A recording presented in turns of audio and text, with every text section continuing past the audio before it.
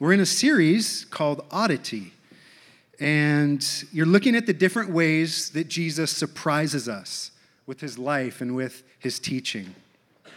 Jesus is easily the most well-known person in all of history. There have been more books written about him, more songs sung about him, more paintings done of him than anyone else to ever walk on this earth. And yet, while Jesus is the most famous person in history, he is also one of the most misunderstood. That's because we all come to Jesus with different expectations. Some of us come to Jesus and expect him to validate our lives. Others of us assume that he's going to take the fun out of our lives. Many expect Jesus to change their lives, but Jesus defies all of our expectations. He's different than we think and yet better than we can possibly imagine. And in our passage today, Mark, a disciple of Jesus, tells us a story showing us the unexpected truth about who Jesus is, what he came to do, and what that means for us. What happens when the desperation of man encounters the power and compassion of Jesus? So Mark chapter 2, if you have your Bibles, you can follow along with me, verses 1 through 12. And when he, Jesus, returned to Capernaum after some days, it was reported that he was home, and many were gathered together so that there was no room, not even at the door. And he was preaching the word to them. And they came bringing to him a paralytic carried by 4 men. And when they could not get near him because of the crowd, they removed the roof above him. And when they had made an opening, they let down the bed on which the paralytic lay. And when Jesus saw their faith, he said to the paralytic, "Son, your sins are forgiven." Now some of the scribes were sitting there questioning in their hearts, "Why does this man speak like that? He is blaspheming. Who can forgive sins but God alone?" And immediately Jesus, perceiving in his spirit that they thus questioned within themselves, said to them, "Why do you question these things in your hearts? Which is easier, to say to the paralytic, 'Your sins are forgiven,' or to say, 'Rise, take up your bed and walk'? But that you may know that the Son of Man has authority on earth to forgive sins." He said to the paralytic, "I say to you, rise, pick up your bed and go home." And he rose and immediately picked up his bed and went out before them all, so that they were all amazed and glorified God, saying, "We never saw anything like this." Let's pray together. Father, we come to you this morning, God, from different experiences, different backgrounds. There's different challenges set before us. We struggle with different temptations, God, but we are here because we know the answer to all of those things, God, is in Christ. We need you, Lord.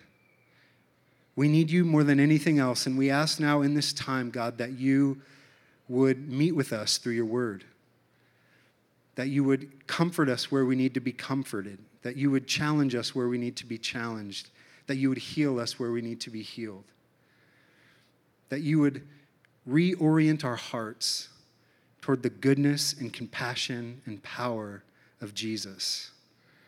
Lord, we are desperate for you this morning. And so we offer up our hearts to you and our attention, and we ask that you would give us ears to hear what the Spirit would say to his church this day. In Jesus' name, amen. All right, well, let me start out giving you a little background. The book of Mark is an introduction to the person and ministry of Jesus.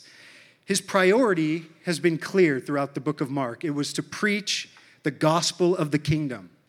And alongside his preaching, he would authenticate his message by doing various miracles. But he didn't come primarily to be a miracle worker. He came to preach the good news. And this morning, we're in the second section of the book of Mark, chapter 2 through chapter 3, verse 6. And what you have in this section of Mark are 5 controversy narratives. The controversy surrounding Jesus is starting to grow.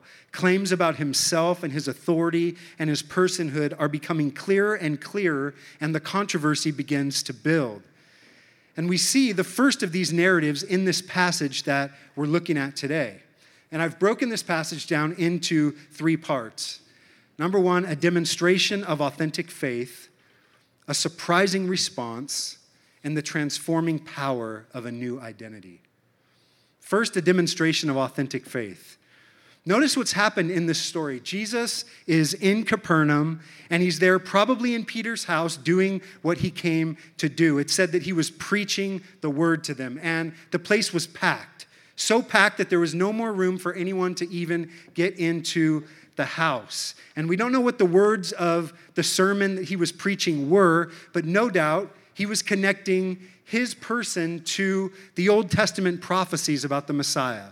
And essentially saying, I am the fulfillment of the scriptures. I am the fulfillment of the one that you are longing for and hoping for. It is me.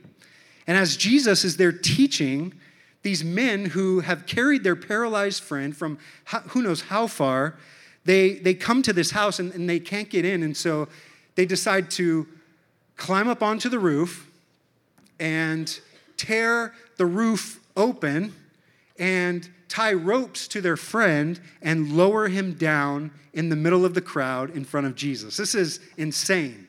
You can just imagine the scene. They're in a Bible study. Jesus is preaching. Next thing you know, ceiling tiles start to fall from the ceiling, and then light starts shining through, and there's 4 guys up there just beginning to lower a man down through ropes in front of Jesus. It's an incredible, incredible scene.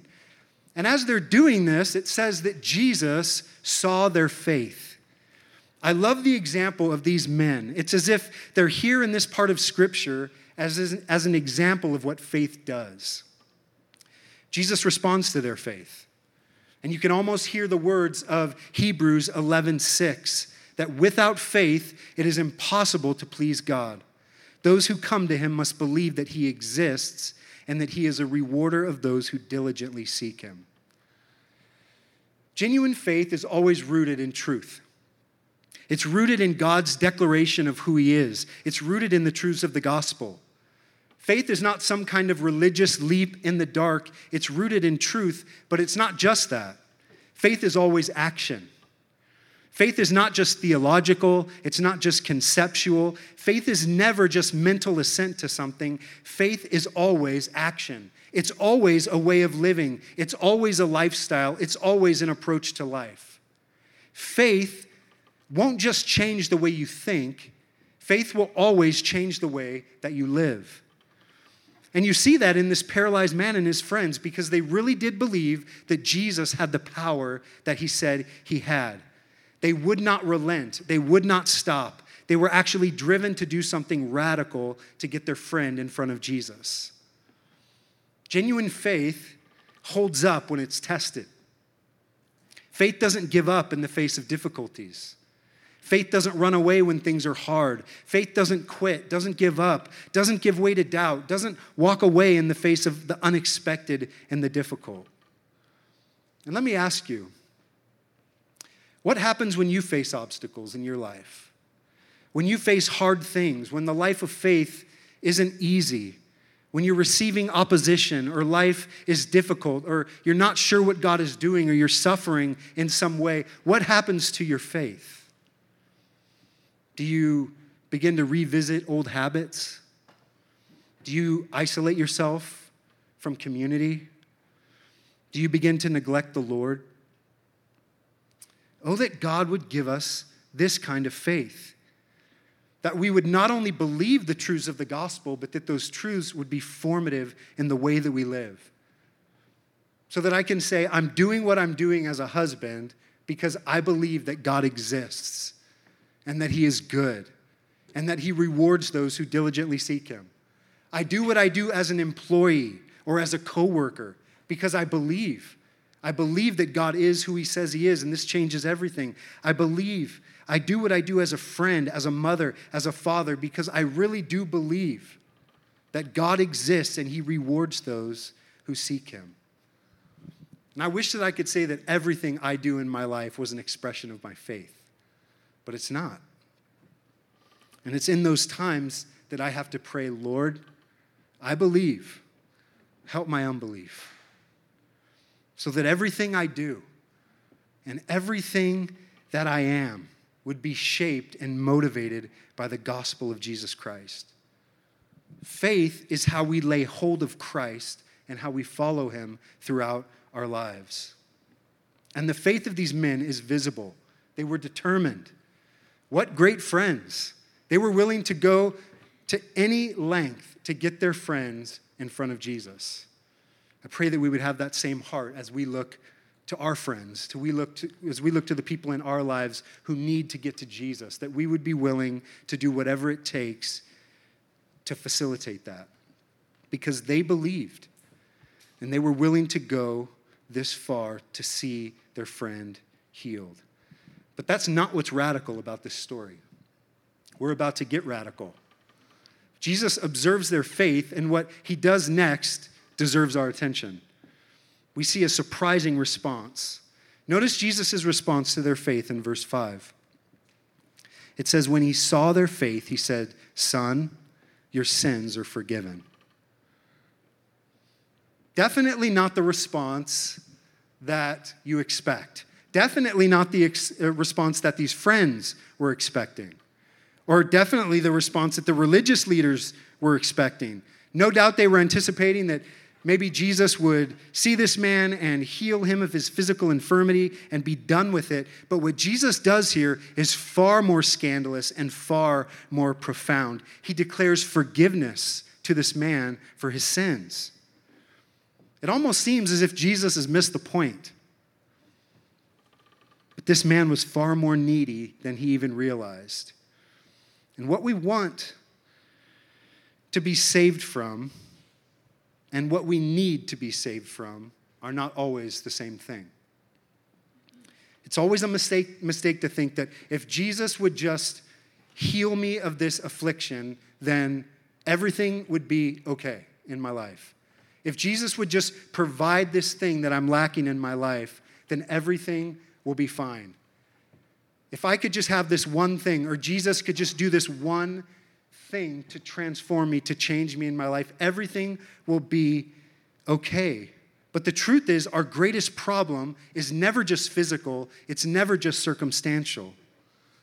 It's not that Jesus doesn't care about our suffering, but what we need most is a healing that goes much deeper.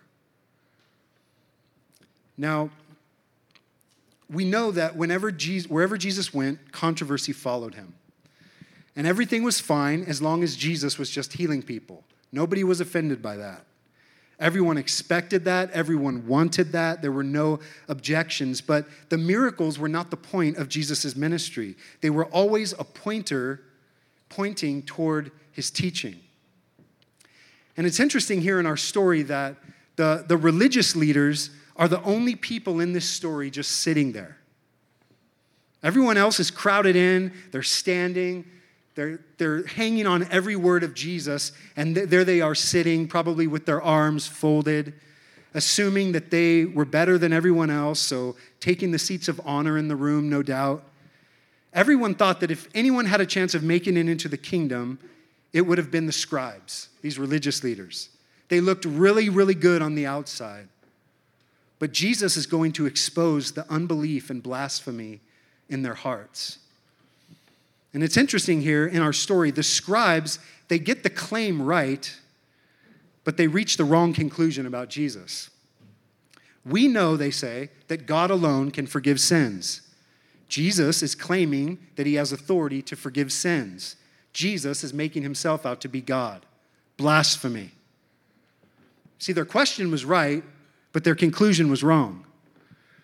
So these scribes have challenged Jesus' authority, but only in their hearts at this point. And Jesus, he wants to expose what they're thinking in their hearts. And he proposes a question to them. He says, which is easier to say? Your sins are forgiven, or rise up, take up your bed, and walk. He doesn't ask which is easier to do, forgive or heal. He asks which is easier to say. Forgiveness of sins is invisible. And it's internal. It's impossible to see from the outside. Physical healing is visible and external. It would be immediately evident to everyone if Jesus' words fell directly to the ground. But Jesus says, rise, take up your bed, and walk. This is incredible. the paralytic's legs are dead. He has no ability to obey Jesus' command. But that's the point. Jesus can heal the paralytic because as God, he has the power of the Creator. The paralytic doesn't need to have the ability to obey the command because Jesus can create what he calls for. He calls something into existence that was not there before. Dead legs live because Jesus spoke living legs into being. The paralytic immediately obeys, and he rises up, takes up his mat, and walks. And here's what Jesus wants everyone to know in verse 10. But that you may know that the Son of Man has authority on earth to forgive sins. Now, this is really the heart of this passage, and there's more going on here than meets the eye at first glance. Notice here, he does not use the word ability, but authority. This is not merely a question of can Jesus do it, but has he been given the right to do it? And this is a massive point because this is the first time that Jesus uses the title Son of Man to describe himself. And when you look at that title with the word authority, it takes you to one place in the Old Testament, and that's Daniel chapter 7. And in Daniel chapter 7, verses 13 and 14, it says this: I saw in the night visions, and behold, with the clouds of heaven, there came one like a son of man. And he came to the Ancient of Days and was presented before him. And to him was given dominion. And that word dominion is translated in the Septuagint, authority. And glory, and a kingdom, that all peoples, nations, and languages should serve him. His dominion is an everlasting dominion which shall not pass away, and his kingdom one that shall not be destroyed. And so in Daniel's vision, the Ancient of Days here is on the throne, and the books of judgment are opened. And the Son of Man is given authority to judge sins. Then here in Mark, we see he also has the authority to forgive sins. And so you have to see what's happening here. We have an Old Testament connection between the Son of Man and authority. And Jesus uses both of those terms to describe himself in this passage. And the point would be clear to the Jew who was listening that day. That people were supposed to see this claim of Jesus to be the Son of Man with authority here on earth, forgiving the paralytic, and they were to cry out, "This is our God. This is truly the Messiah." Our eternal destiny will be determined by our response to Jesus. The paralytic trusts in Christ, and he's forgiven. He goes from death to life. The scribes reject Jesus, and they think he's committing blasphemy. But the irony here is this: if Jesus really is God and they're denying it, they are the ones committing blasphemy. So Mark has given us this story in which Jesus does what only God can do to show that he truly is God in the flesh. See, the miracle is not the point. It's a pointer. The physical, visible to all miracle, verifies the spiritual, invisible to all miracle. The man carried his bed, but he no longer carried the weight of sin on his back. What should have been more astonishing? The miracle of healing or the miracle of forgiveness? The healing would cost the owner of the house some roof repairs. But forgiveness would cost Jesus his life. And a Jew would have thought that forgiveness came only in the temple through a sacrifice. But the blood of bulls and goats could never take away sin. Jesus died on the cross and offered the perfect sacrifice. He saves all that come to him by faith. The Son of Man is given authority to give his life as a payment for sinners. We don't just have the promise of forgiveness, but the purchase of it. Salvation is the far greater miracle. When we come to Jesus, the truth is forgiveness is just the beginning. We notice lastly how Jesus' power to save changes the very foundation of who we are. And I'm going to make some application here for us in this last section. The transforming power of a new identity. Look again at verse 5. Notice how Jesus addresses this man. He says, "Son, your sins are forgiven." He calls him son.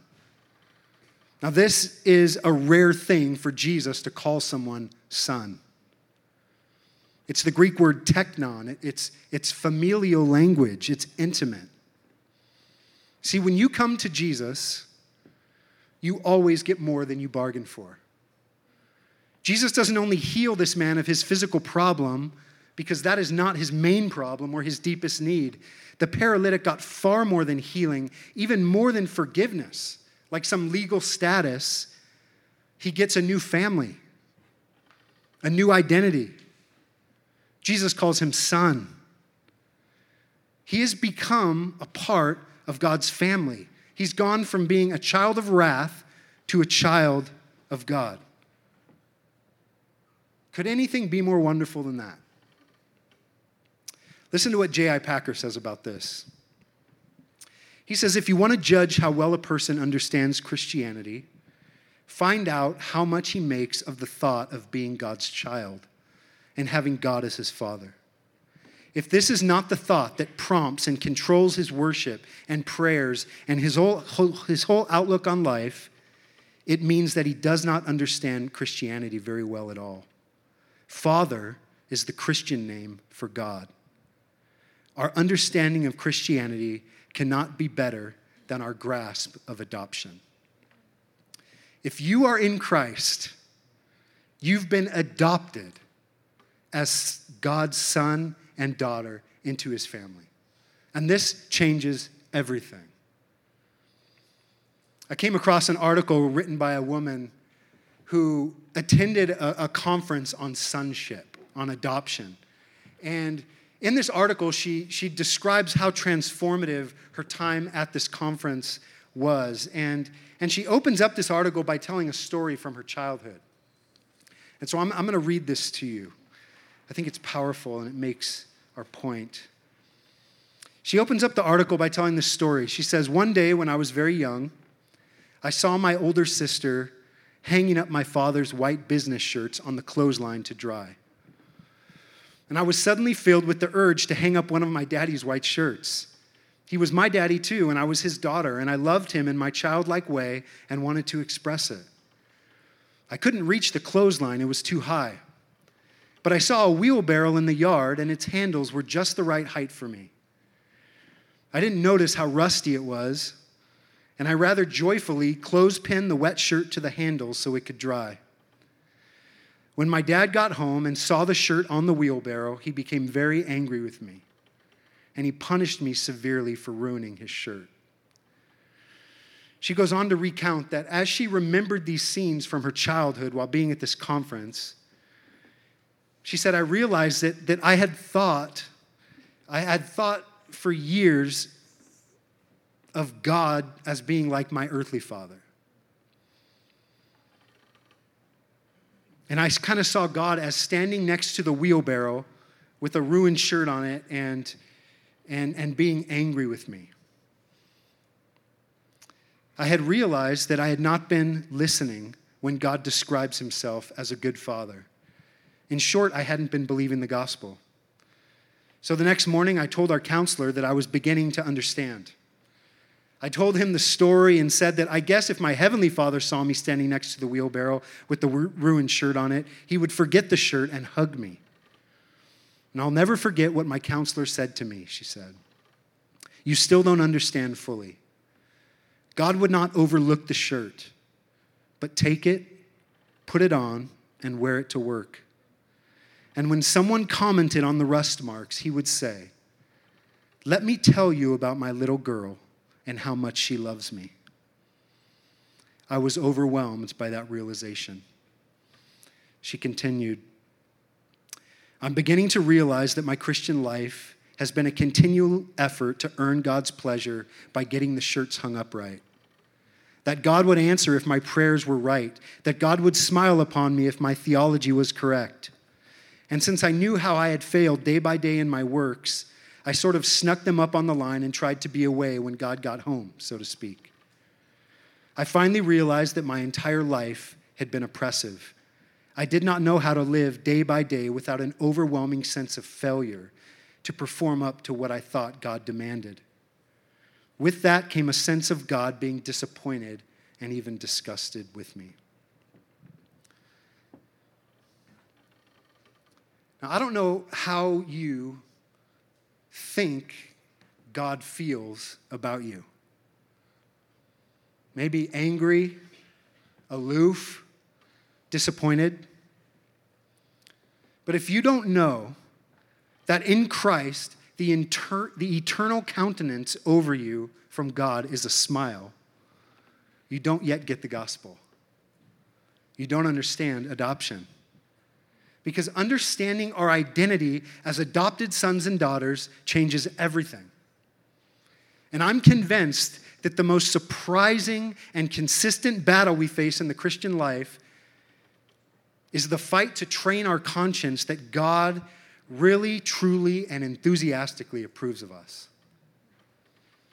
Not on the basis of what we do, but on the basis of what he has done for us and what he says about us. Romans 8:15 says, "You did not receive the spirit of slavery to fall back into fear, but you've received the spirit of adoption as sons, by whom we cry, Abba, Father.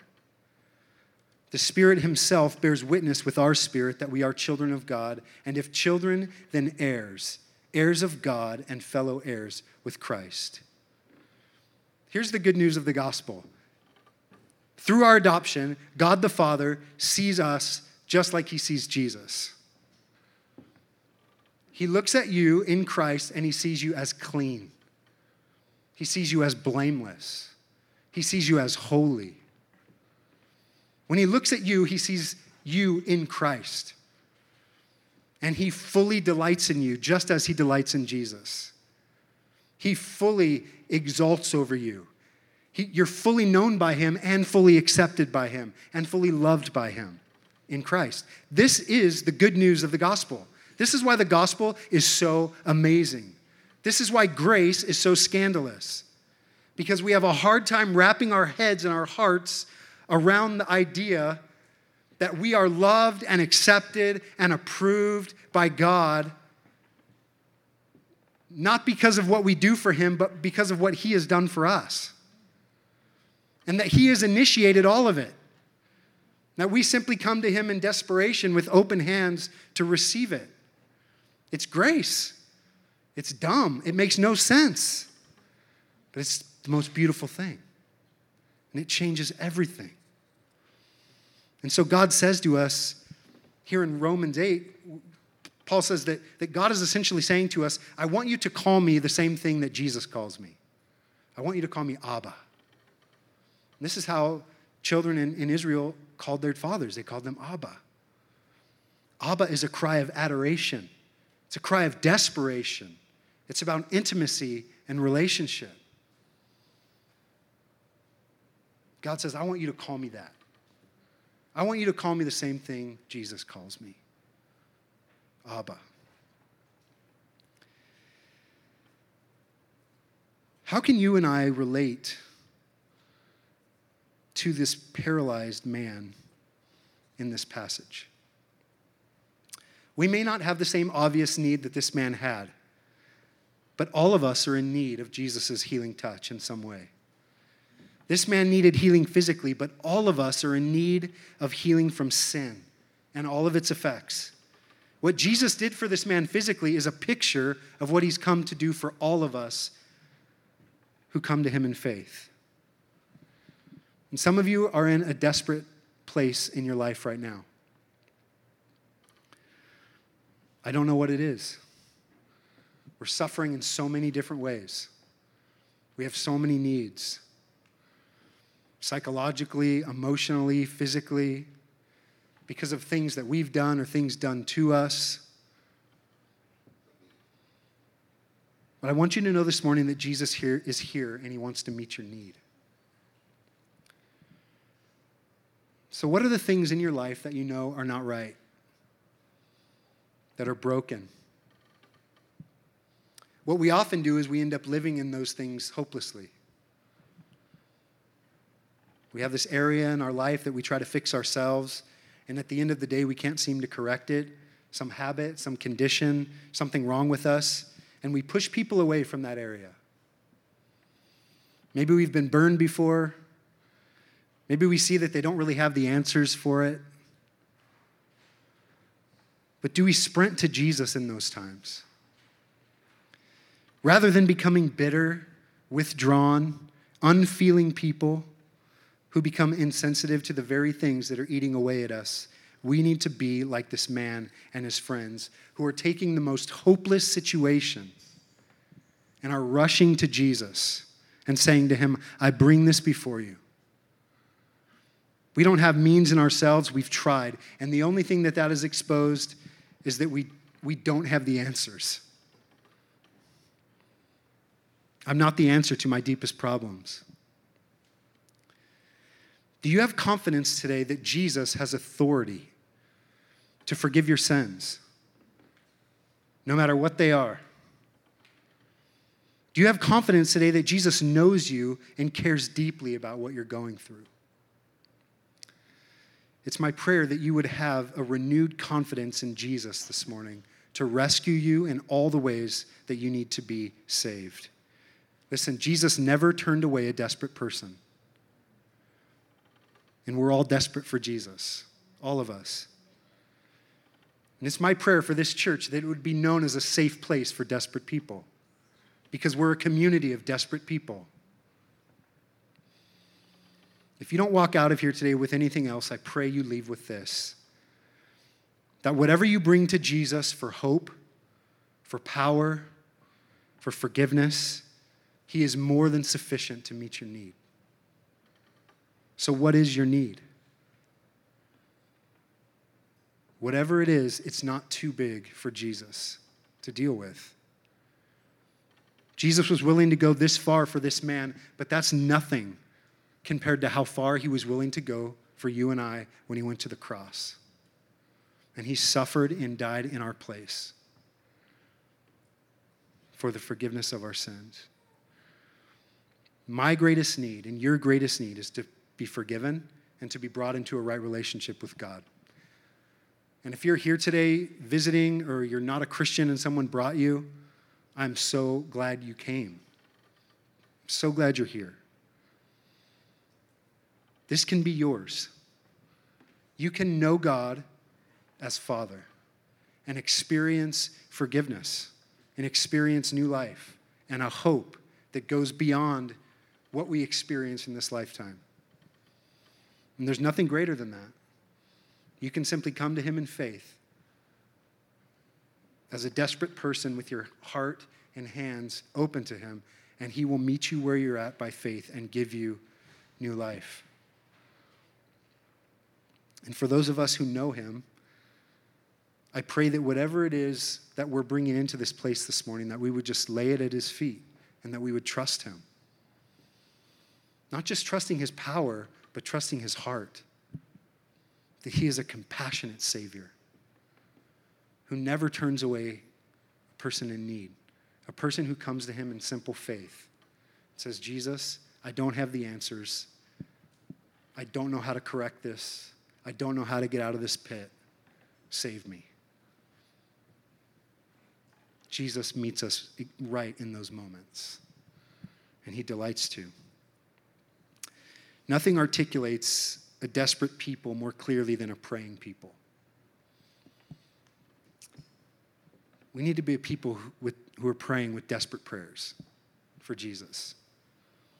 And so this morning, as I close us in prayer, and I walk off and you guys begin to worship and do communion and all those things, I want that time of reflection to be a time for you when you examine your heart before the Lord and you lay down all of your brokenness before him, whatever it is, and you invite him in to what's going on, and you declare, Jesus, I can't see a way out of this, but I trust you. That you would allow the Spirit to work this morning. You would allow him to meet you in exactly the way you need to be met and minister to you there. Whatever your need is, forgiveness, healing, restoration, just to be strengthened, bring it to Jesus this morning, and he will meet your need. Let me pray. Father, we stand in awe this morning of the fact that we can be called sons and daughters of God. I think of 1 John chapter 3, where it begins by saying, "Behold, what manner of love the Father has bestowed on us, that we should be called children of God." Behold, be amazed, be astounded at the kind of love that God has for us, that he would call us his children.